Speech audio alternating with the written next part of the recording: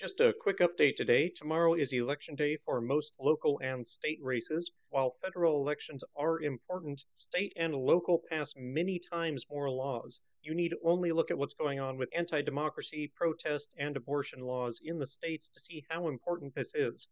On the positive side, it's also the best chance that we have for passing pro democracy reforms, such as non plurality voting, nonpartisan primaries, and other changes that Forward is fighting for.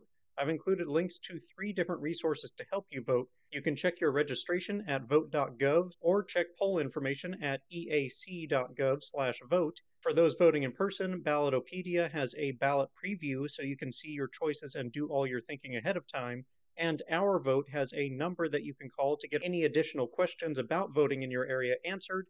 That is 1-866-OUR-VOTE. All those links in the podcast description, of course. This is super important, gang. Let's saturate America with forward thinkers and ensure a future that we can be proud of. And if you're voting in person, why not do some yanging while you're there? And I will talk at you again tomorrow.